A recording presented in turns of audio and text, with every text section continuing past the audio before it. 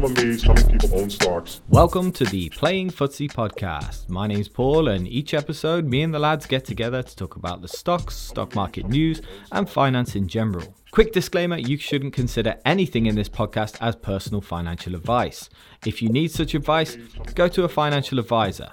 And please remember, when investing in any form, your capital is at risk. So sit back, relax, and let the lads fill you in with all the stock market news of the week. The sucker's going up. That was the, that was a thing. I was listening to My First Million. It's a podcast, and they did a thing like they said that all Peloton, all of the Peloton kind of what do they call them, like sessions or something like that, where they're talking on the bikes and stuff. They always start in the same way. They always start like they've just come out of the best in joke they've ever come across. So like as soon as they press record, they go, "Thanks guys, thanks guys, welcome back guys, and welcome to the midweek footsie." And they do this mad little. It's to make you feel like, oh, we're having lots of fun behind it. Oh yeah, I know. No, we keep this in. Yeah, I should have. I thought I was going for it as well, but I didn't. I feel like we found a 30-second cutout though for our first short thingy. Yeah. Oh god. Just right. trying to start the midweek one. Well, we're 2 minutes in. People can just watch this.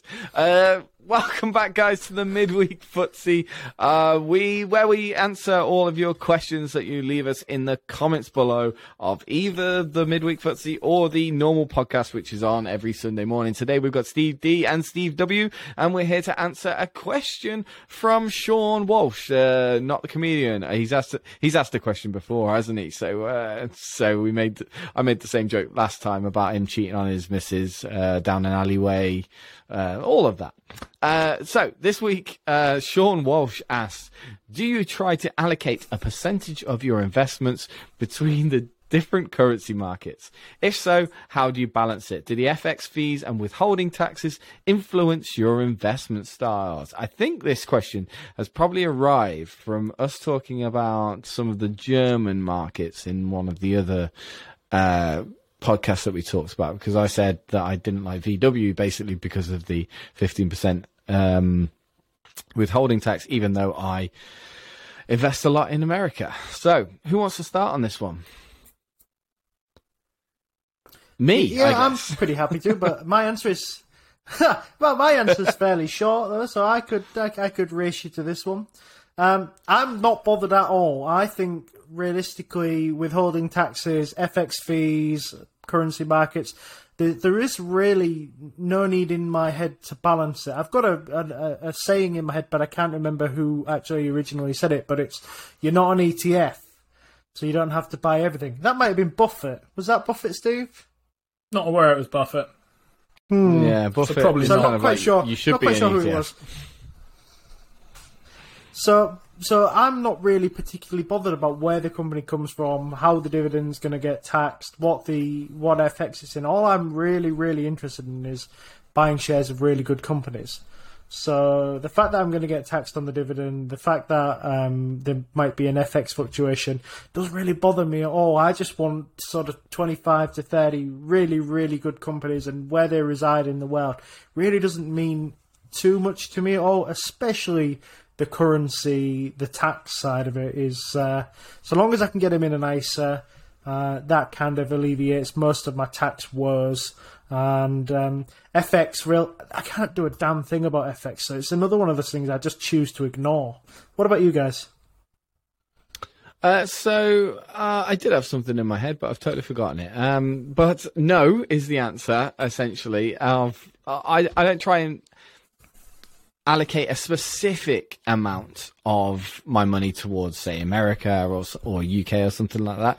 It's the same thing. If there's a good company, no matter where it is, I'm kind of subject to that tax, and that's it. A lot of people in my comments used to, they don't do it so much anymore, but they used to say, why are you investing in dividend companies in America? And I had to explain every single time, I'm not specifically invested because of the dividends. The dividends do help, and they are part of the reason why I'm investing, but I'm trying to invest in the company with the high cash flow, and it's unfortunate at the moment that those companies are in the S&P 500, and those companies do come from America, where we are taxed, and that's why most of my portfolio and most people's portfolios is stuck in America, and you can see that, and that brings worries of its own to my attention as well, that everyone's just chasing the same market. As far as fees go, FX fees not so much. It does play a little bit on my mind, but again, it's a necessary thing that I can't avoid. But you know what annoys me even more, and I just can't get my head around it that often? Fucking stamp duty. I freaking hate stamp duty. I don't understand why when I buy 40 shares of BAE, I've got to pay £1.50 of stamp duty. It really annoys me. And the FX fee annoys me a lot less. I don't know why. And it is something that's coming sort of into my brain recently, because obviously ETFs and index funds, particularly on Trading 212, aren't charged stamp duty. So I really need to make a calculation there, and I think everybody else needs to start making calculations about how much you're losing in stamp duty by buying stocks versus how much you're actually gaining. And right now, in my head, the calculation does lean to favor paying those charges and gaining the gains, but I wonder when one day that doesn't become a reasonable investment. So I shook my head when you asked who wants to go first, because I didn't think I had a very good answer to this. But my answer is the same as both of your answers, which now makes me wish I'd got in there first with this. My answer is also sort of mainly no. There are a couple of things then. So a couple of things that you've both said already that I kind of agree with. There's a certain sense of, look, there's a question of if you want to buy Disney because you think Disney is an extremely attractive company, it seems unlikely that an FX fee would put you off. Because if an FX fee was going to make the difference between you buying it and not buying it, it probably wasn't attractive enough for you to buy in the first place, to be honest. There are a couple of other things along the way there. So stamp duty is an interesting one. It's one that I always tend to forget about, actually, because when I think about taxes, which I do think are a sensible consideration, it's a perfectly good way to think of thinking, look, my return from this Swiss-based company is going to be taxed at this rate, my returns from this US company is going to be taxed at this rate, my returns from this UK company is going to be taxed at this rate. Do I think that's enough to make a difference? Maybe.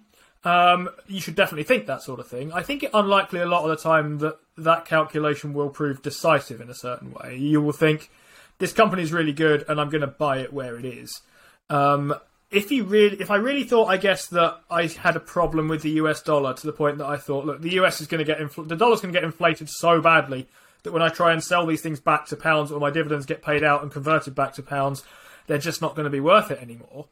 And it was on the basis of that kind of currency exchange, I think I would probably just try and buy a currency that wasn't the dollar, or even consider going short the dollar directly, if that was really a kind of worry for me in this situation. That's a very interesting theory, because today I actually did speak to a few people who, we talked on Sunday about the fleet to bonds, but a lot of the traders fleet to currencies, so they try and find stable currencies such as Japan. I think the Norwegian kroner was one of them. These less volatile currencies which kind of do a lot better. And you consider the US is now, like you say, getting inflated, Venezuelan style inflated to a point where it could be dangerous, or at least a lot of macro guys think it could be a bit dangerous.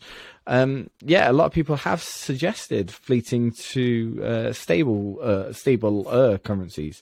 Are there any sort of different currency markets that you kind of look at, or that you're interested in at the moment? There aren't any that I've had a look at, and here's the reason I've stayed out of currencies. Currencies, as you point out, in general, so leave aside Venezuelan currency for a moment and stuff like that, they are notoriously low volatility. So there's a reason why traders, when they're trading equities with CFDs, usually do it at about 10 times leverage, and at currencies they usually do it at about 100 times leverage.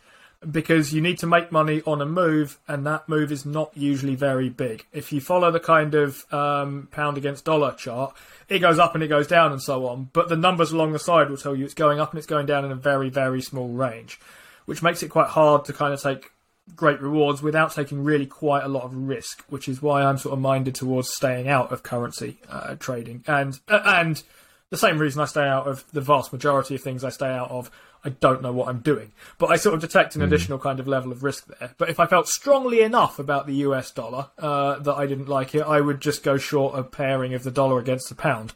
I don't feel strongly enough about it, and therefore it's not enough to put me off buying companies whose earnings come in denominated in dollars. Importantly, it's that you really care about if you care about the currency here, what they earn their money in, not what their stock is traded in, necessarily. What about markets? Are there any markets that you actually would jump into? You know, Korea and Japan sort of stand out to me at the moment. Or any markets that you'd avoid? Probably based on a currency risk more than anything. Nothing jumps out at me, Steve. No, nothing really jumping out at me. I mean, obviously, Turkey at the moment is not somewhere you would want to play, should you not know anything about Forex or inflation or anything along that. I've just going to say I feel really sorry for people watching this because we've said the word currency too long. They're going to be plagued with Greg Secker videos on YouTube. He will now appear at least 3 times a day, and if you don't start calling him Dick Sucker by the end of the week like I do, maybe that might not make the cut. You'll probably get a lawsuit tomorrow. And we can't afford it. But yeah, the other thing is obviously a lot of stocks trade dual nationality now as well, so they'll trade US and they'll trade pounds. So if it really is you don't want to buy something in that particular currency, there may be the option to buy its dual listing.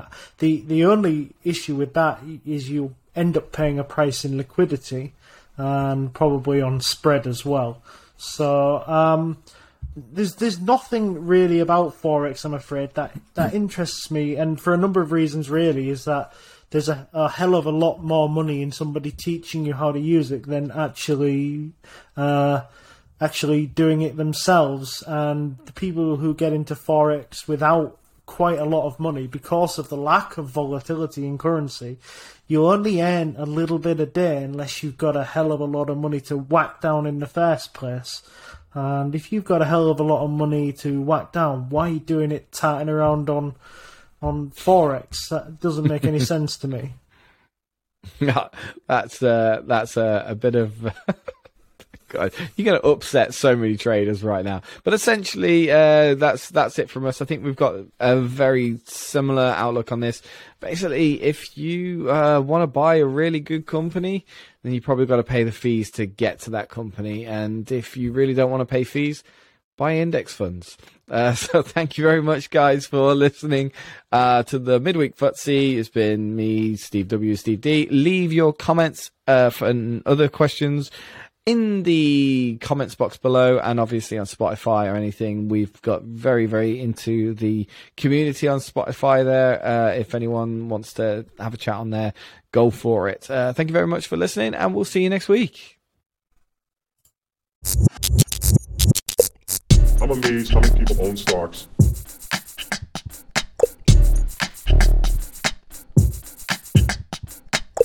I'm amazed how many people own stocks.